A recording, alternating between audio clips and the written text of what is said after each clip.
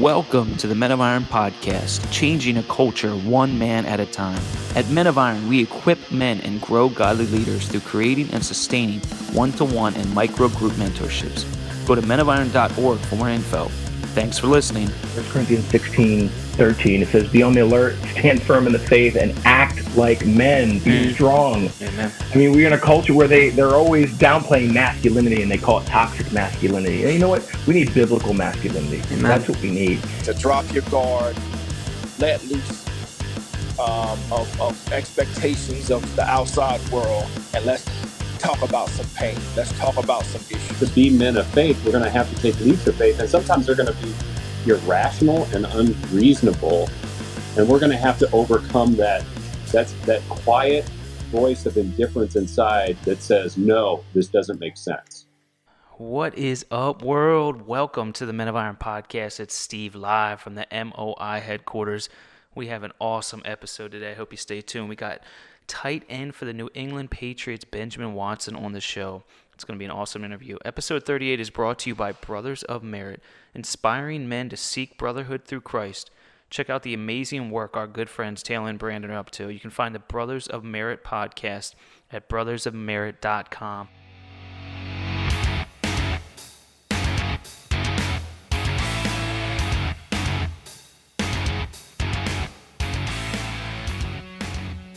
I am honored and excited to introduce our special guest today for episode 38, Benjamin Watson of the New England Patriots. Benjamin has played 15 seasons in the NFL, and this year will enter his 16th season as a member of the Patriots. Throughout his career, he has actively pursued philanthropy with his wife, Kirsten, starting the One More Foundation, helping people around the world find freedom from physical, emotional, and spiritual bondage. Ben and Kirsten have 7 kids, recently introducing twins into the world, Asher and Levi. Ben, welcome to the podcast. Hey, thank you. Thanks for having me. Yeah, it's an honor to have you. Could you just fill the listeners in, fill the viewers in, just who is Benjamin Watson?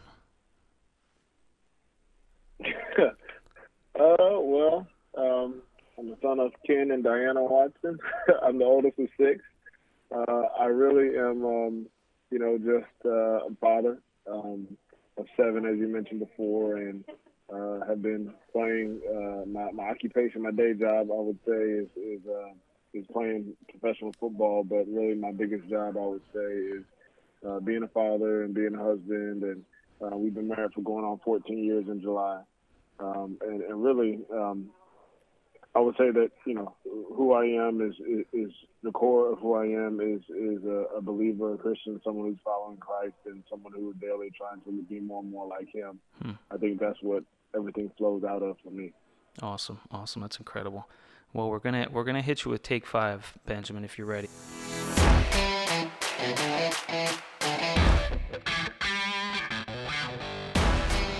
All right, take 5, question number 1. Can you give us one of your favorite childhood memories? Favorite childhood memories, I would say 7 years old. We were living in Columbia, South Carolina. 76 years old. And I remember coming downstairs and getting a new red bike. It was a dirt bike. I wanted a bike really badly for Christmas, and I got the bike that I wanted. And immediately I wanted to ride it. So I go outside with my dad, and we had a driveway that went to the street. And I got on my bike. My dad was going to show me how to ride the bike, and he said, just pedal straight. So I got on there, started pedaling, and I went straight across the street into a ditch on the other side, flipped off my bike, and rolled down the hill. Jeez.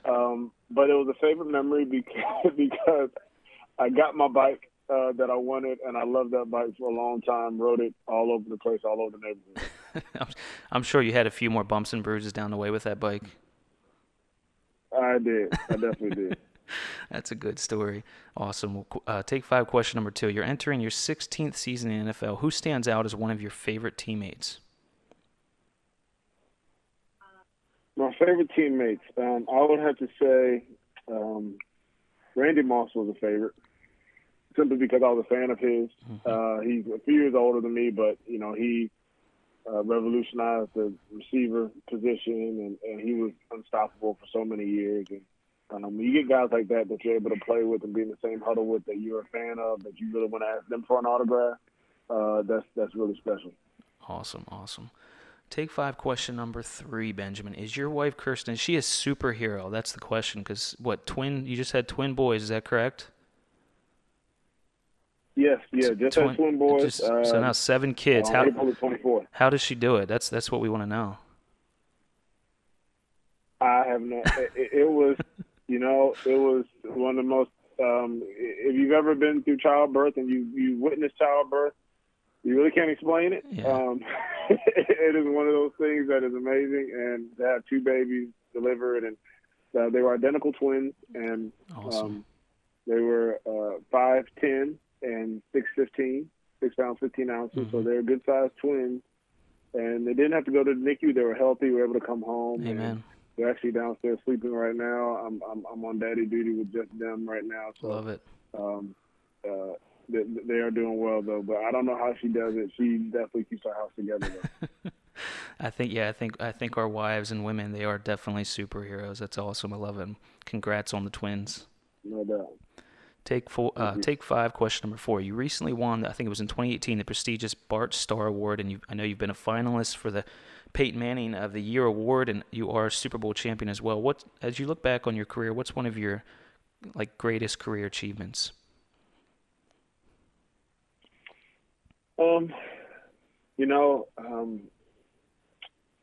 I've been fortunate in my career, and it hasn't been everything that I wanted it to be. I don't think they ever are. There's so many things out there that I wish I could have accomplished, or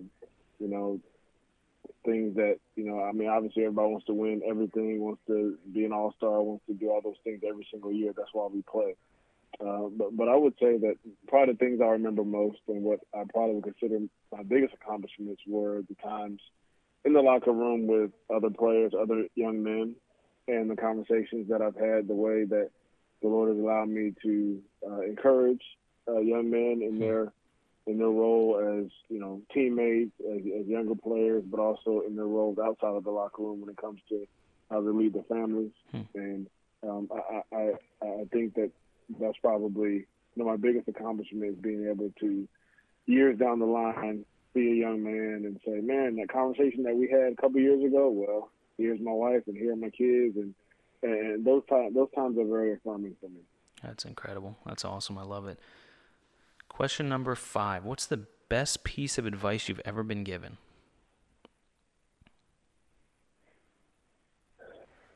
My father would always say, whatever you do, be the best at it, give 100%, whatever it is. He would always joke and say, hey, if you're going to be a bank robber, be the best bank robber.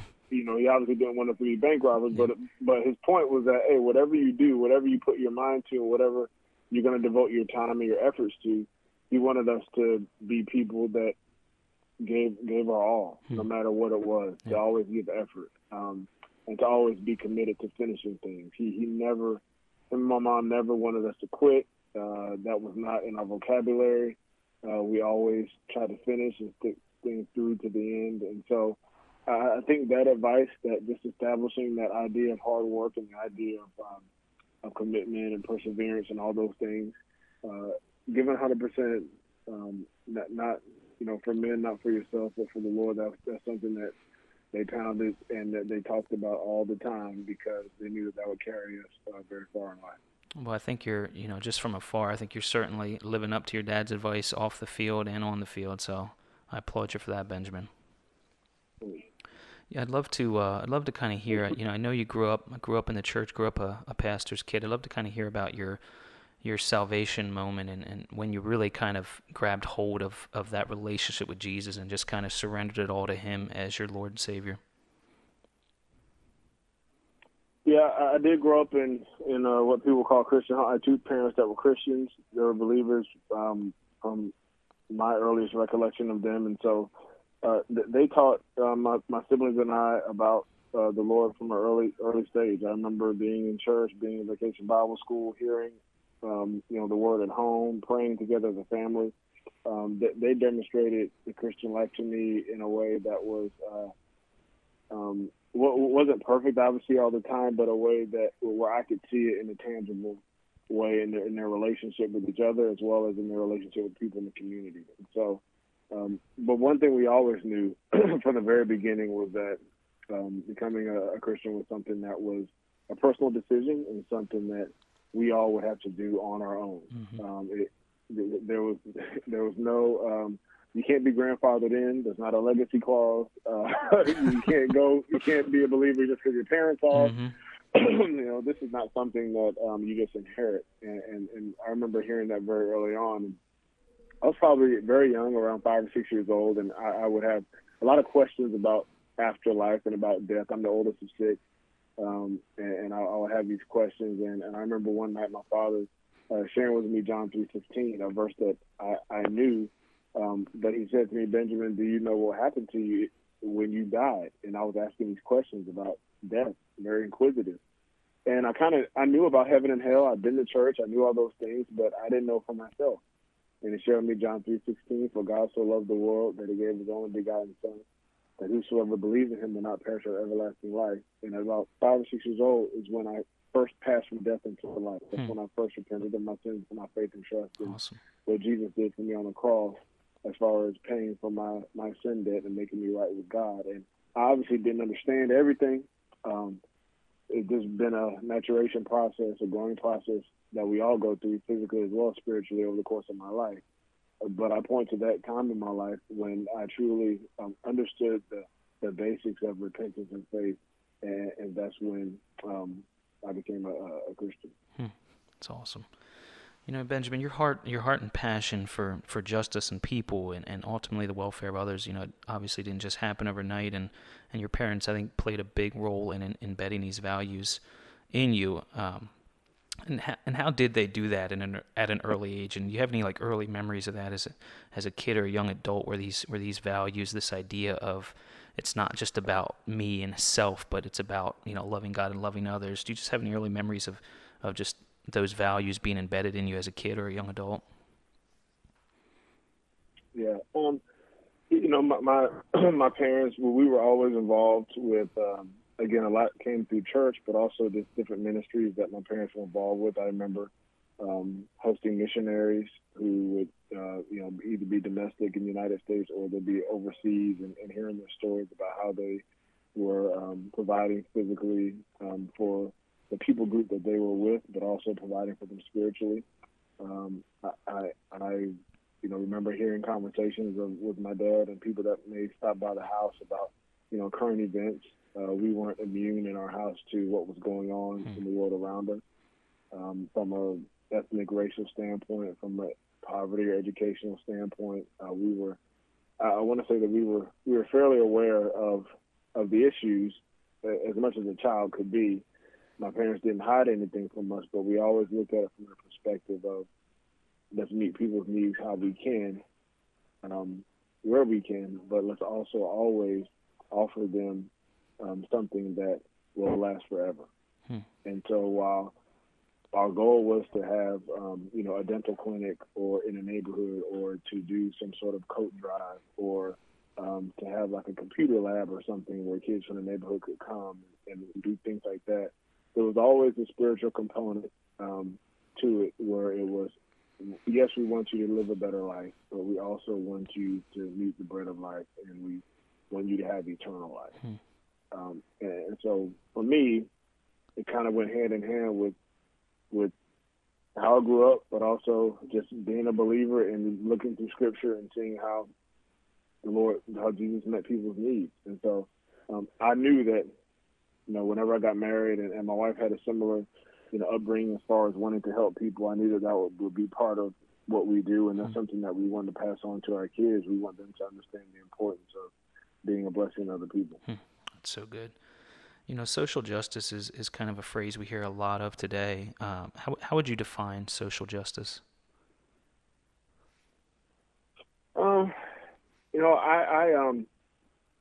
I hesitate to use that term a lot, although it describes so many things. We know what that means when we say social justice. We know what it means in our context right now, during this time. But for me, the idea is simply justice.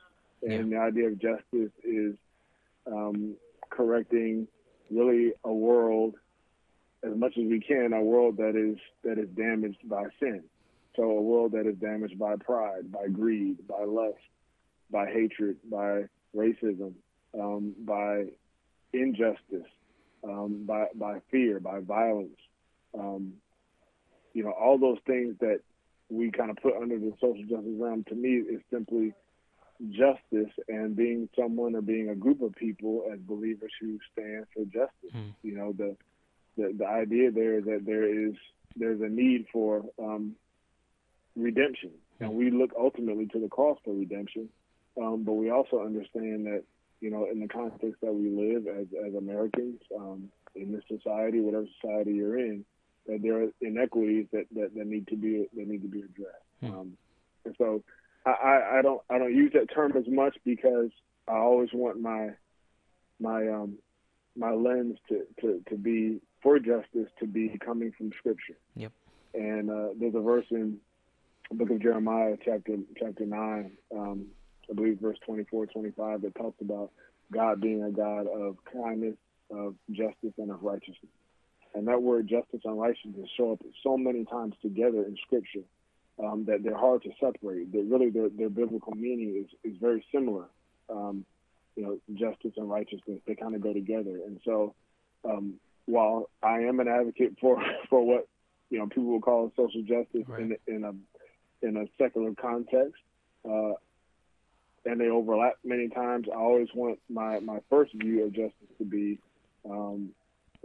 biblical, and then from that I can get involved in so many of the other things, and maybe not some of the other things that fall under a contemporary social justice umbrella.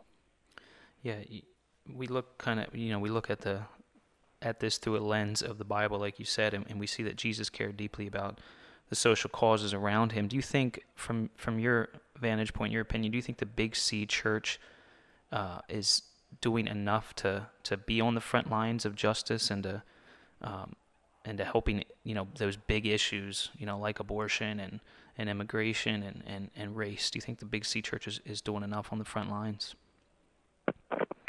I'm sorry, you said the big what church? I'm sorry, the church. I just said the Big C Church. Oh, the Big C. Oh, Yeah. I see. Okay, I heard the Big C Church. I think they're doing enough. I don't know. I know that there are specific churches that are doing plenty. I know other churches aren't. Yep. I think that there is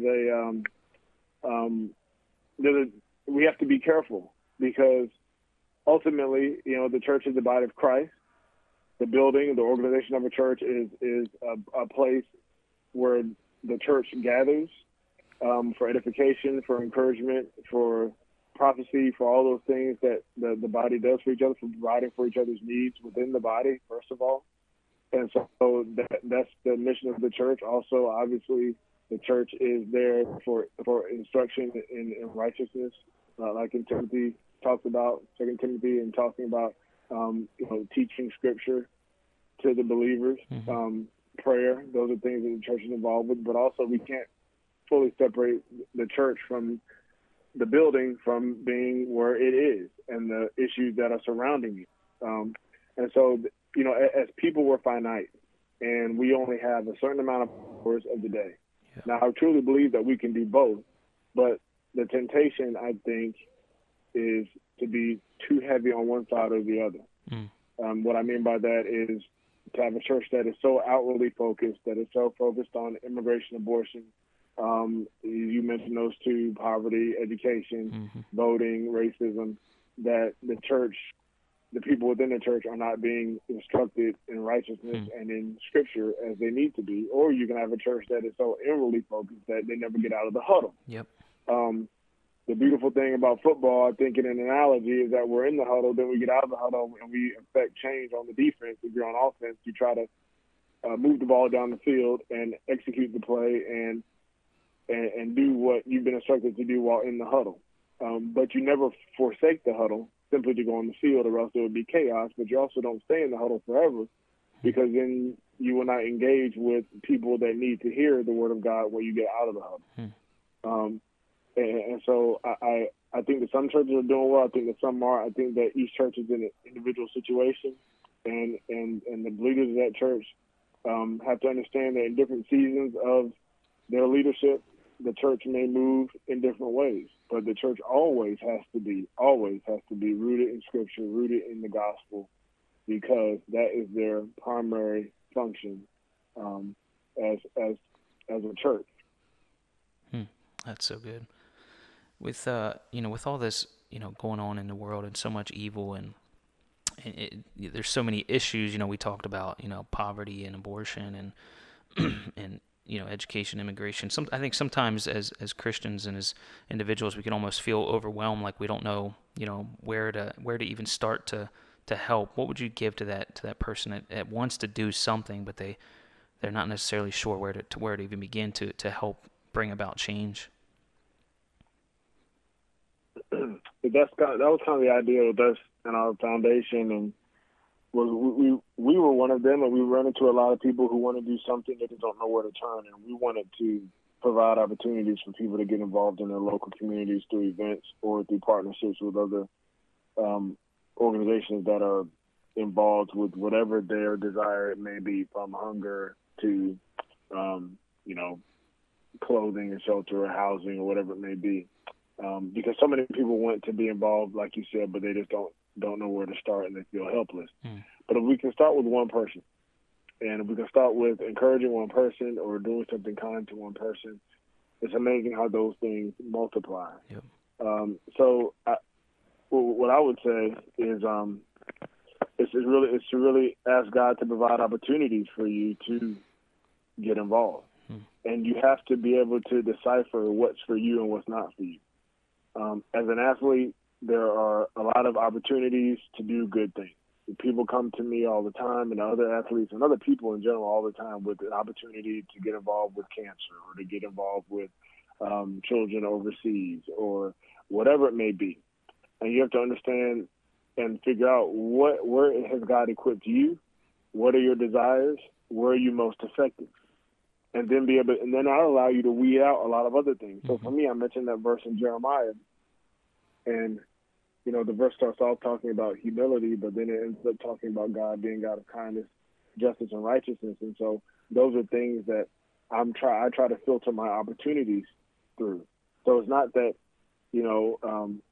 caring for this one issue isn't important, but if it doesn't fit into where I feel God is leading me to be involved right now, then I don't have time for it right now. So number one, you can make a difference. Start with one person. Number two, ask God as you're reading scripture, what are the desires that he puts on your heart? When you listen to these current events, when you watch TV, when you read the news on Twitter, whatever it may be, what tugs at your heart? What are some things that you can get involved with? What's your skill set? Where has God led you occupationally, and where has he given you a sphere of influence? Maybe it's in business, maybe it's in medicine, maybe it's in athletics, maybe it's in government, whatever it is. Where has he put you, and then use that to serve the kingdom in that capacity. Yeah, that's so good. I love that. Use look at your gift set and start there. And I always remember a phrase from one of my pastors. He said, "Your ministry is wherever you are." So I like that a lot. You can you can impact change wherever you are, whatever your circle of influence is. Can you talk a little bit more about the One More Foundation? Exactly. Yeah, can you talk a little bit more about the One More Foundation? And you mentioned a little bit of why you guys started it and what you guys are currently up to today.